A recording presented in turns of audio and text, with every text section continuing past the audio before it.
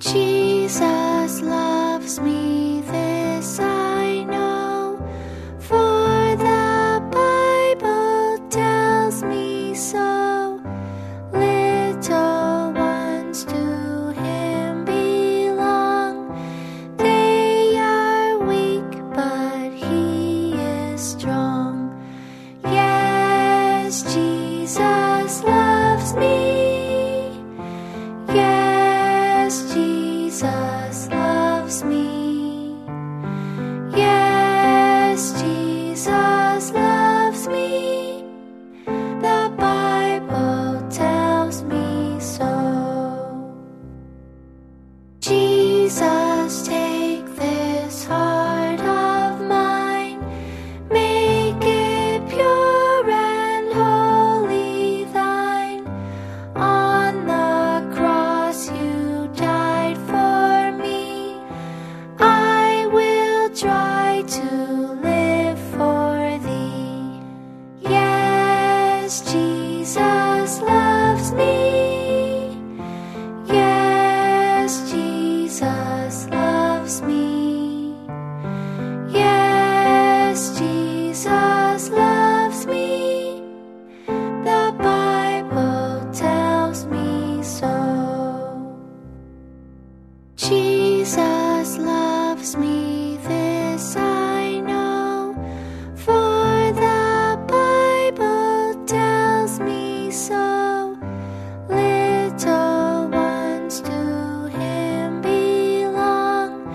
They are weak, but He is strong. Yes, Jesus loves me. Yes, Jesus loves me. Yes, Jesus loves me. The Bible tells me so. Today's sermon is pre-recorded. The compassion of Jesus. The compassion of Jesus. O Lord, as I come to bring the word that you have planted on my heart, that you have given to me to speak, I ask you to rise up in our hearts, and I ask you to melt us down tonight. In the name of Jesus. Would you let us know and experience your compassion, Lord Jesus? I pray in your holy name. Amen. Some of you have come tonight with hearts of ice.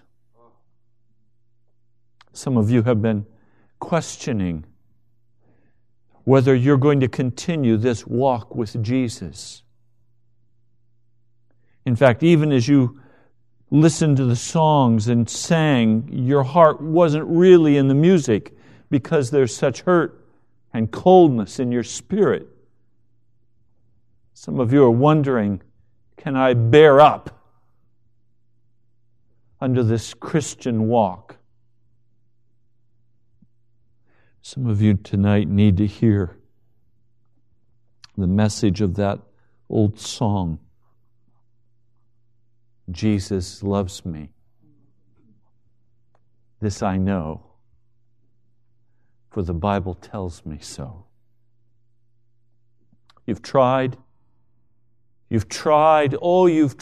so hard to be a Christian. But it seems that everything draws your heart and infuriates you. You just can't seem to win. You just can't seem to get a breakthrough. And no matter how hard you try, that cold ice grips your heart. And you say, oh God, I guess this is just normal living. No, it's not normal living. It is not normal to be filled with ice. It's normal to be filled with fire. It's not normal to live with constant self-condemnation. It's normal to be lifting our hearts up and our hands up in praise and thanksgiving to the Lord Jesus. It's not normal to be biting at each other. It's not normal to be arguing with each other. It's normal to be a humble servant with a heart overflowing with love. There's a melting down that has to happen in our hearts in this house. And there's only one thing that I know that will melt it down. And that's getting another look at Jesus Christ. Another look at His love for us. Another look at His glory. So that reality can be placed in a proper perspective. The problem that most of us have is that our worlds are so big. And we're so big in those worlds. We're so big we can't see Jesus. Our problems are so great. The sun of righteousness is blocked. And it causes us to live in a shadow land where our hearts turn to ice with anger and rage and bitterness, disappointments. Then we begin to be critical. We begin to say things to each other that no one should say to another. It's your fault if you just change. If you just be like I want you to be, as though you were sitting on the throne of God. But that kind of criticism comes out of that heart of ice, where I've tried so hard and I've failed every time. And if I'm failing, why don't you do it right at least? Stupid. Do it right. I can't do it right, but I can't admit that. And that root of bitterness drives down into our heart and causes such pain and anguish in those around us. There's only one way I know to change that. That's to get our eyes on Jesus and begin to see a new revelation of His glory. Who is God? What's He like? I know who Jan is.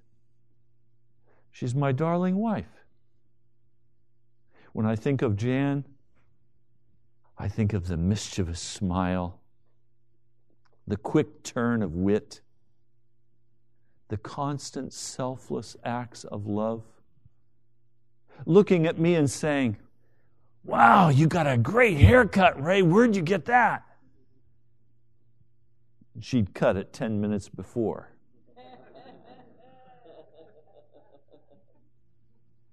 I think of Jan and I know who she is. I know that heart of constant love and service. I also know the rough edges. It's not always smooth. I know what her buttons are. I can push them in a second. Always, of course, in self-defense. Who's God? What are God's buttons? Do you know how to push God's buttons? What's He like? Does He have a sense of humor? He made me. He made you. That requires quite a sense of humor. He made a grasshopper. He made a bird. A sparrow. Who is God? Well, we find out who God is by looking at the revelation of who He is in the Scriptures. We find out who God is by how He deals with our hearts. That we're not cinders tells us something about His love and mercy. Is there any here who would not deserve to be a cinder tonight? That's His mercy, His grace. when I begin to think about who is God, I begin immediately to think about stories. My favorite stories. And one of my most favorite stories in all of Scripture is when the children of Israel are worshiping these Baal gods, these calves, in direct disobedience, and Moses comes down off the mountain filled with the glory of God, and he has in his hands the two covenants, the copy for the Israelites, and he has God's copy also. You understand what that meant? When you make a covenant, you have one copy, and the person you make the covenant with has the other copy.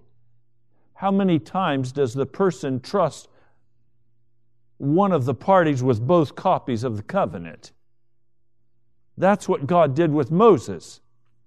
He said, here, you take these 2 tables of stone down. It's a copy of the covenant. So here comes Moses down the mountain, and he sees the children of Israel in this utter sin before God, and he throws both copies down of the covenant and breaks them. He grinds up this calf god of gold and throws it in the water and makes the children of Israel drink the water with the calf god gold in it. Heavy metal poison. That's not the part of the story that I like. The part of the story that I like is when God says to Moses, now I'm not going with you to the promised land, because if I go with you, I might just get angry, turn around and destroy you. And Moses says, how can we go if you don't go with us? If you don't go with us, how will the nations know we're any different from them? Oh, Father! The only thing that's going to make any difference is whether you're with us. And if you're not there, don't send us. I'm not going to go alone. Oh, my brothers, my sisters, how many times I've gone alone, headlong into my journey to my promised land. Moses caught it immediately, and he said, I'm not going. If you don't go, I'm not going. Finally, God relents. And he says, okay, Moses, I'm going to go with you. Now, you should have thought that Moses at that point should sigh a great sigh of relief and say, God's coming with us.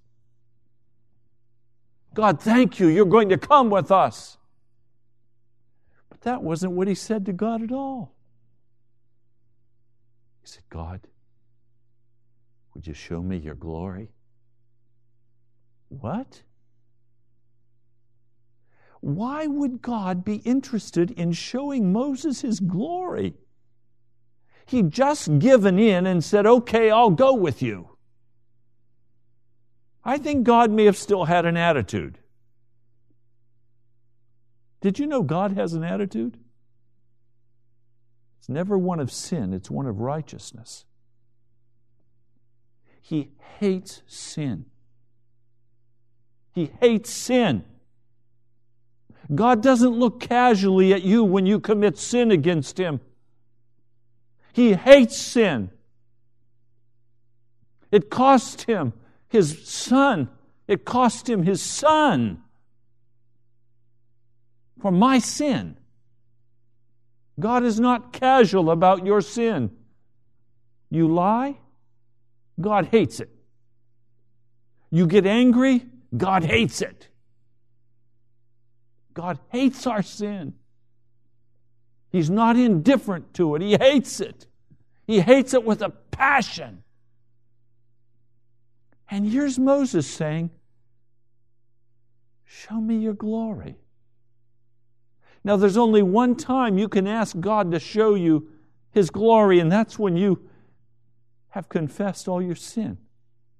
Otherwise, His glory will destroy you. But Moses was clean before God, and he said, God, show me your glory. And the Lord said, okay, I'll show you my glory. I can't show it all to you. Because if I showed you all my glory, you could not live. But I'll let you see my back. Well, have you ever wanted to see God's back? Just His back. Oh, I want to see His face.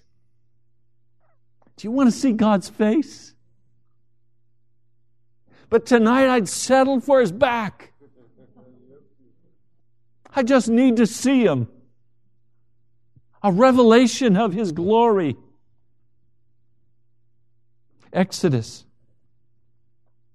the 34th chapter, verse 5. After Moses chisels out 2 more stone tablets. Now I want you to catch this. God could not show Moses His glory until 2 more stone tablets had been carved out. It's only based on the covenant that glory can be seen. Did you hear me? It's only based on covenant that God's glory can be seen. You can't see God's glory if you're not in covenant with Him. And you know what the covenant is? That you'll climb up on the altar of burnt offering and you'll be a living sacrifice. And all of you let go of. All your wants, all your stuff, all your attitudes, everything has to go. And you say, God, just show me your glory. That's all I want. I want to see your glory. I don't want you to come down and fix my mess. I don't want you to come down and do anything for me. I just want to see your glory. I'm not going to try to use you to get what I want. I just want to see your glory. Based on covenant, the glory can be seen. Verse 5, the Lord came down in the cloud and stood there with him and proclaimed His name, the Lord. And He passed in front of Moses, proclaiming, the Lord, the Lord, the compassionate and gracious God, slow to anger, abounding in love and faithfulness, maintaining love to the thousands, and forgiving wickedness, rebellion, and sin. Yet He does not leave the guilty unpunished. He punishes the children and their children for the sin of the fathers to the 3rd and 4th generations. Moses bowed to the ground at once and worshipped. O Lord, if I have found favor in your eyes, he said, then let the Lord go with us. Although this is a stiff-necked people, forgive our wickedness and our sin, and take us as your inheritance. And the Lord said, I am making a covenant with you. What is the first word of description the Lord uses regarding Himself? Did you notice? The Lord, the compassionate. The compassionate. What does the compassionate mean? Compassion means literally to have one's stomach involved. To have one's deepest seat of feeling involved. To have one rise up in their spirit and say, I have to reach out and help you. I have no choice. I must help you. This is the first description God uses for who He is. So it's like a great wave of the Pacific Ocean. It's coming crashing in. It tries to get into that little crevasse, that little creek. It crashes against the cliff and a little stream makes its way in. We've set our lives up with such icy hardness that the great compassion of God can come crashing into our lives and we only get a few drops. It's not because there's a limit on God's compassion. It's because of the hard wall the compassion crashes against. That's why I'm saying tonight there has to come a melting down in our hearts so that the compassion of God can flood over our lives and restore and heal what sin has broken in our hearts. Verse 14, do not worship any other God, for the Lord, whose name is jealous, is a jealous God. So you have two sides of this. You have this great, overwhelming wave of thundering compassion that is coming from God. And when that is not received, God says, I'm jealous for you to receive my compassion. Would you receive my compassion? His heart is grieved by the lack of our being willing to accept His incredible compassion. And of course, we want to say, hey, where are you, God? Why aren't you giving me what I want? Because it's not written in the covenant. God only operates by the covenant. What would you think if a husband came to his wife and said, why didn't you bring me a new girlfriend? You'd say, that's insanity. Well, likewise, isn't it insanity when God doesn't bring to us that thing we desire to love and worship? And we're angry at God because He won't bring to us that prosperity, or He won't bring to us that person, or He won't change the circumstances. He won't bring the job because He knows that that thing will be what we will worship. How could He dare bring to us the very thing that would capture our hearts and take us away from His heart? Oh, if I just had the house I want to live in. If I just had the car I want. If I just had the job I want. If I just had the wife I want. If I just had the husband I want. If I just had.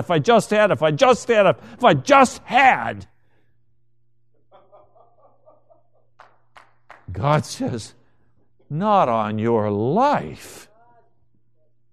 You think I'm going to supply you with an extra wife? I'm a jealous God. I want you for myself. That's how compassionate He is. But then you come into the New Testament. Oh, I tell you, you just read through the Gospels, and everywhere you turn in the Gospels, you find Jesus feeding the 5,000, and it says His heart was moved with compassion. All of the healing wonders that Jesus did were because His heart was moved with compassion. Now, what would you think? I talked to Peter, and I say, Peter, look, I'm going to need some medical help. Jan has a thyroid problem. I'm wondering, Peter, if you could check with Jesus' schedule, and maybe tomorrow afternoon about 4:30, would that be a good time for me? Could I get an appointment to see Jesus about 4:30 tomorrow afternoon? I want to talk with Him about Jan's thyroid problem. And so I show up. Jesus is in the midst of teaching. I get to Peter and I say, Peter, did you get my appointment? Yeah, Jesus said that He would see you. So Jesus is at a break. He comes over and he says, "What is it you want?" And we say, "Well, Jesus, we thought we needed a medical consult. We need to know what we should do about this thyroid situation. I mean, we've got several options for treatment. We could have Jan continue to stay on her PTU medicine, or there's another medical process with radioactive iodine that will suppress the thyroid. We were thinking about that. Or was there anything you thought of? Anything you'd like to do, Jesus?" I can imagine Jesus would say, "What do you want?" "Well, Jesus, what I want is for you to give me some advice. I want you to advise me regarding my wife's condition. I need you to help me know how to handle this deal with Jan. What I'm doing, Jesus, is seeking information so I'll know what course to pursue for Jan's treatment." And Jesus, I can imagine, would say to me, "What do you want?" "Well, Jesus, all I want is some help here." "What do you want me to do, Jesus?" See, Jesus, I'm ahead. And I have to think everything through here. I have to have all the right information here. I can't make a decision about Jan's situation until I've checked all the internet deals and talked with a number of different doctors, and I'm coming to you for another opinion regarding her situation. What's your opinion, Jesus? I can imagine that Jesus at that point would say, "Repent," if he were still there. Do you understand what I'm saying to you? If I took that approach regarding Jan, Jesus' heart would not be engaged. His compassion would not be aroused. And I would receive nothing from his hand. He would say, "Obviously, Ray, you have other resources you can turn to. I suggest you go ahead and turn to those other resources. In fact, why don't you just go ahead and spend all that you have on the doctors? And when you've run out, if you can catch me as I'm passing through a crowd, you might try to reach out and touch me. But you're going to have to really want to come touch me, because the crowds are going to be pressing very tight." What do you want with Jesus? You want to consult with Jesus? You want to get down on your knees and say, "Jesus, I have these options. I'm wondering what you'd like me to do here." And if you don't answer Jesus, I have several options that I've already decided I can pursue. How far do you think you will get toward the kingdom of God, and how much compassion will be aroused in the heart of Jesus by that approach? None. And then, of course, you will say, it doesn't do any good to pray. You don't get any answers anyway. I'm tired of this praying business. I believe in just getting on and doing what I have to do. I believe in just taking care of business. Because when I pray, nothing happens anyway. The only way something is going to happen with Jesus is when He is stirred in compassion regarding your case. The only way he's going to be stirred to do something about your case is when you can't do a thing about your case, and you're going to die if he doesn't step in and do something. But of course, we're positive thinking people.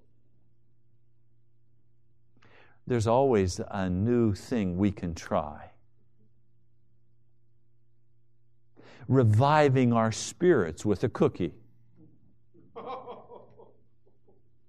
Reviving our spirits with a video. Reviving our spirits in some way. Reviving our spirits to give us the courage to go on and to fight the fight. And the ice builds in our heart. And the bitterness flows out of our mouth. And the judgments flow in our families.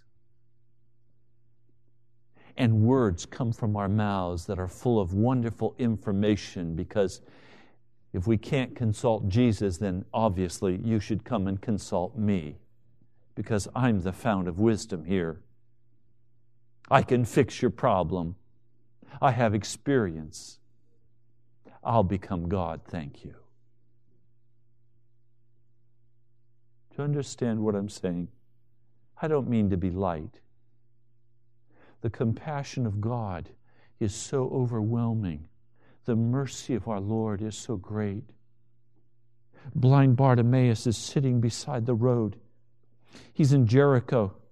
He hears that Jesus is passing by with his disciples. He's tired of sitting beside the road begging. He doesn't want to beg anymore. He doesn't want to be spit upon anymore. He doesn't want to be casticized anymore. He doesn't want to be cast down. He wants to do something for somebody. He wants to be somebody that's worthwhile. He's tired of being nothing. He's tired of being the dregs of the society. He wants to go into the temple of God and worship, but he can't because he's blind. He hears that Jesus is passing by. He leaps to his feet.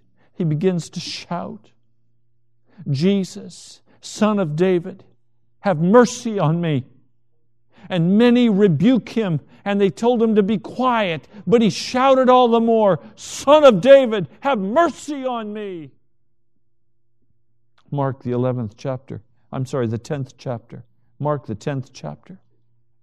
People rebuked him and they said, stop crying out for Jesus. Have you cried out so to Jesus that someone has had to rebuke you for crying out to Jesus? What a glorious thing to have people tell me, stop crying out for the Holy Spirit. I'm told that all the time. People say to me, Pastor, you're embarrassing yourself by talking about crying out for the Holy Ghost. You already have the Holy Spirit. You already walk in the anointing of the Holy Spirit. Why are you crying out for the Holy Spirit? Stop it. And all I can do is cry out all the louder and say, I must have the Lord Jesus. I must have a new revelation of Him. I have to have the Holy Spirit. I can't live without it. I can't make it. Son of David. Jesus, Son of David, have mercy on me. And he shouts it. He doesn't whisper it.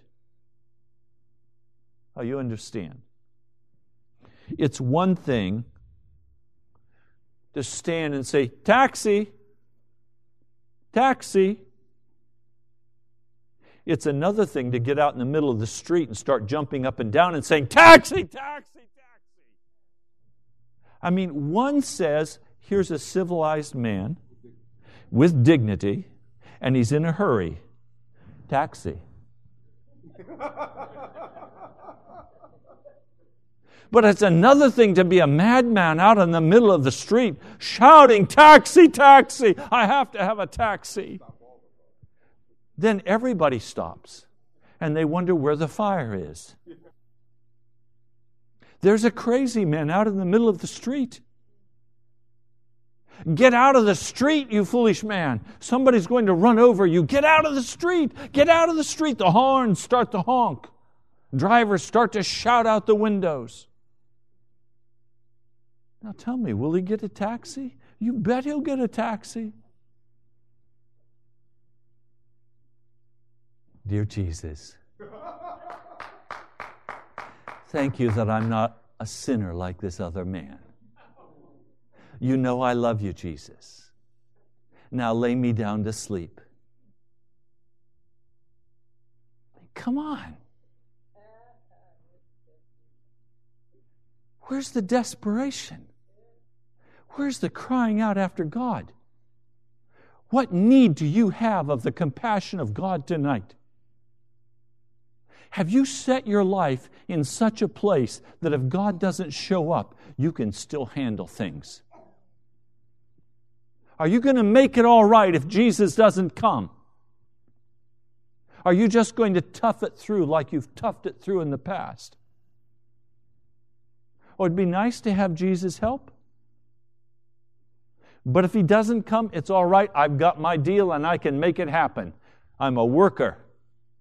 I know how to do things. You're a cat with 9 lives. You're a survivor. I mean, some of you carry your survival in your pocket. You could lose your job today and you'd be fine. You'd figure a way through. You get sick, not to worry. I can go to the doctor. Hey, get sick, go to the doctor. I don't need to pray about it. I got stuff figured out. Get in an accident, call the insurance man. Got hard water, call the Culligan man. You got a problem, you got to fix. That's America. How much do you need God tonight? Are you going to die if you don't get Him? Are you going to survive without Him? Is your heart full of ice? Or is your heart mildewed down by His compassion and His love and His mercy and His grace? I know what happened in this story. Jesus stopped. Now I want you to understand that. The God of the universe, the Creator God of the universe, is moving. And because a beggar is yelling at the top of his lungs, Jesus, Son of David, have mercy on me, God stopped. I can tell you tonight, without a shadow of a doubt, had Bartimaeus sat beside the road and said, "Oh, Jesus, Jesus, dear Jesus, would you please help me, Jesus?" Jesus would never have stopped. If you want the God of heaven to stop on behalf of you and your family, you're going to have to give up your pride and your arrogance, and you're going to have to jump and shout and cry loud to Him. You're going to have to do whatever it takes to express the utter hopelessness of your situation. And when you do, the God of heaven will stop, and He'll have healing in His wings. You see what I'm really trying to say tonight? Is that if you don't need anything, He's not giving anything. But if you're needing tonight, God's giving tonight. If your heart is hungry and crying out, and you're not going to make it without, and you're willing to stand and shout after Him, He'll hear you and He'll stop. And the Scriptures tell us that if He hears us, He does what we ask Him to do. And in the story in Mark 11, Jesus stopped and said, "Call him." So they called the blind man. "Cheer up, on your feet, he's calling you." Throwing his cloak aside, he jumped to his feet and came to Jesus. "What do you want me to do for you?" Jesus asked him. The blind man said, "Rabbi, I want to see." "Go," said Jesus, "your faith has healed you." Immediately he received his sight and followed Jesus along the road. Followed Jesus. Now I have to show you a scripture that all of you are familiar with, but you have to see it tonight. These are the words of the Amen, the faithful and true witness, the ruler of God's creation. That is Jesus. These are Jesus' words. "I know your deeds, that you're neither cold nor hot." He could have added, "I know you're not cold or hot. I know you're self-sufficient. I know you're educated. I know that you have vast resources. I wish you were either one or the other. So because you're lukewarm, neither hot nor cold, I'm about to spit you out of my mouth. You say, 'I'm rich. I've acquired wealth and do not need a thing.' But you do not realize that you are wretched, pitiful, poor, blind, and naked. I counsel you, buy from me gold refined in the fire, so you can become rich." What is this? Gold refined in the fire. What that is simply put yourself in a position where if God doesn't come and answer your cry, you're not going to make it. Now you're in the fire, and now your faith can begin to shine like gold. The problem we're facing is that he says we're wretched and pitiful and poor and blind and naked, and we don't even know it. Colorado is my birth state. Denver. There's a festival of lights in Denver. I understand it's to be held this week. The mayor of Denver has declared that it's illegal to have anything on that float of lights that says Merry Christmas. That all references to Christianity must be totally absent. That no Christmas carols can be sung. That instead only happy holidays can be said. And so there are no churches with floats in this festival of lights. Instead, there's an Indian group, American Indian group of gay and transgenders. They have a float called Two Spirits.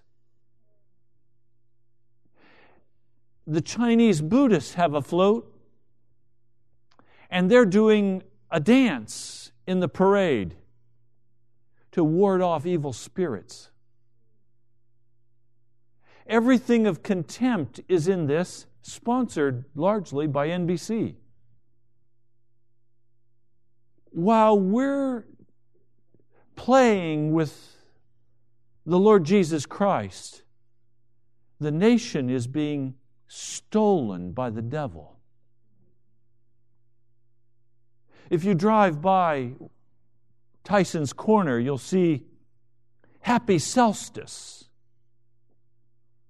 Macy's this year has a corporate policy that no clerk is allowed to say Merry Christmas.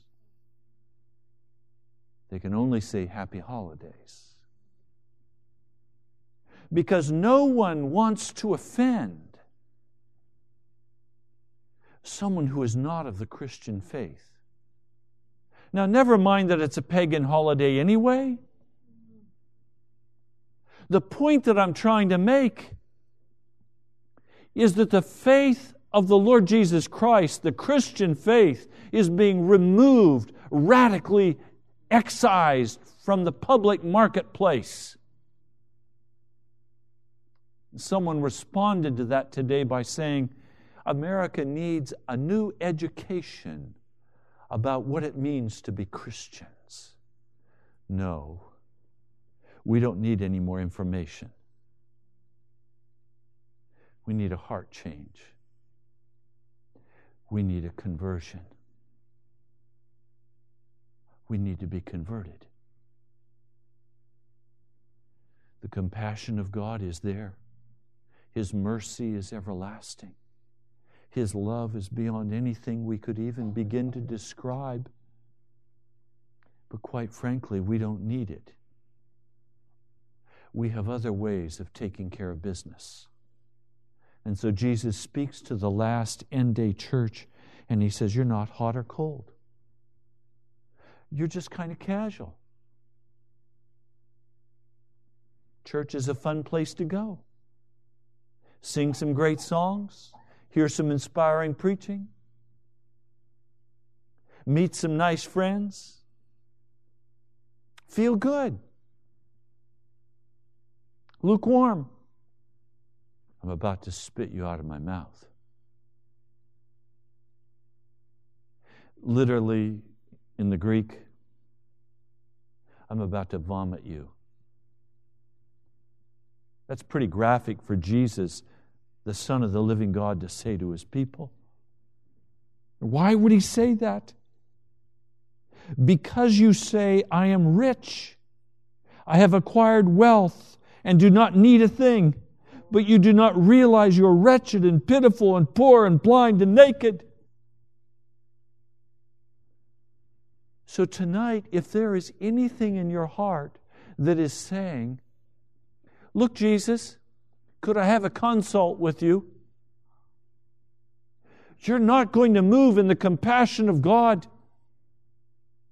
There's only one thing that will move God's heart on your behalf, and that's if you suddenly, dramatically, graphically understand and see the truth, the reality that there isn't anything you can do to save yourself. It is going to have to be a gracious act of God to rescue you and your family, and that God has a heart to do that. But you're going to have to cry out to Him and ask Him to do it. Lord, you're going to have to come and break this. I can't. Lord, we've heard so much preaching for so many years that our hearts are hardened by it. Lord, we think we can leave this house and go back and do our normal deal. Lord, we've done it before. Lord, we can go out and just pick up our life again. And we know we can make it because we've made provision in some way to have a contact with somebody who can help us get where we need to go. Lord, I'm not happy about this church. And I can't grow it. I'm not happy about this city and I can't change it. I'm not happy about what's going on in this country. It's death, it's destruction, it's wickedness, and I can't do anything about it. Lord, I can't hold my marriage together. I can't provide the money. Lord, I can't do anything. I am totally dependent upon You, Jesus. I'm dependent on You to keep my marriage together. I'm dependent on You to heal my body, to heal my wife's body. Lord, I'm dependent on You for the breath I breathe. Lord, I'm dependent upon You for everything. You are all for me. And if I don't have You, I will die. I will pass into the grave. I will be but a remembrance on the face of the earth, and that will be quickly forgotten. Lord, I need you tonight. I need you to come and melt down our cold hearts. Oh Lord, you have been patient beyond measure with this National Prayer Chapel. You could have destroyed us in a moment, putting a spirit of division among us, and we would be gone. But Lord, you've held us in your hand so mercifully, so graciously. You've put a spirit of unity among us that, Lord, did not come from me or from us. Lord, it came from your Spirit. Lord, I come and ask you tonight, will you breathe into the National Prayer Chapel? Will you breathe into us, Lord God? Will you raise us up and stand us on our feet that we could be a witness in this city for righteousness and holiness? That we could raise up the banner of your compassion and love over this city? That you could trust us with a radio broadcast? Oh Lord, have mercy upon us. Shake us from our slumber. Shake us from our stupor, from our cold-heartedness, Lord. Oh, rise up, Spirit of the living God. Rise up, Spirit of the living God. Have your way, Jesus. Have your way, Jesus, in this congregation. Lord, bind our marriages together. Lord, remove the anger and bitterness between husbands and wives. Lord, separate our hearts from the world. Lord, separate our hearts from the stuff of the world. Lord, bring our hearts together. Give us one mind and one spirit. Lord, take the lies from our children's lips. Take the anger from our children's hearts. Take the bitterness from their spirits. Oh Lord, do a new thing amongst us. Heal us tonight, Lord Jesus. Or we're going to lose, Jesus. We're going to die. We're going to be wiped out. Have mercy upon us this night. In the name of Jesus, I pray. Amen. Thank you so much for joining us. You've been listening to Pilgrim's Progress, brought to you by the National Prayer Chapel in Woodbridge, Virginia. Come join us at nationalprayerchapel.com.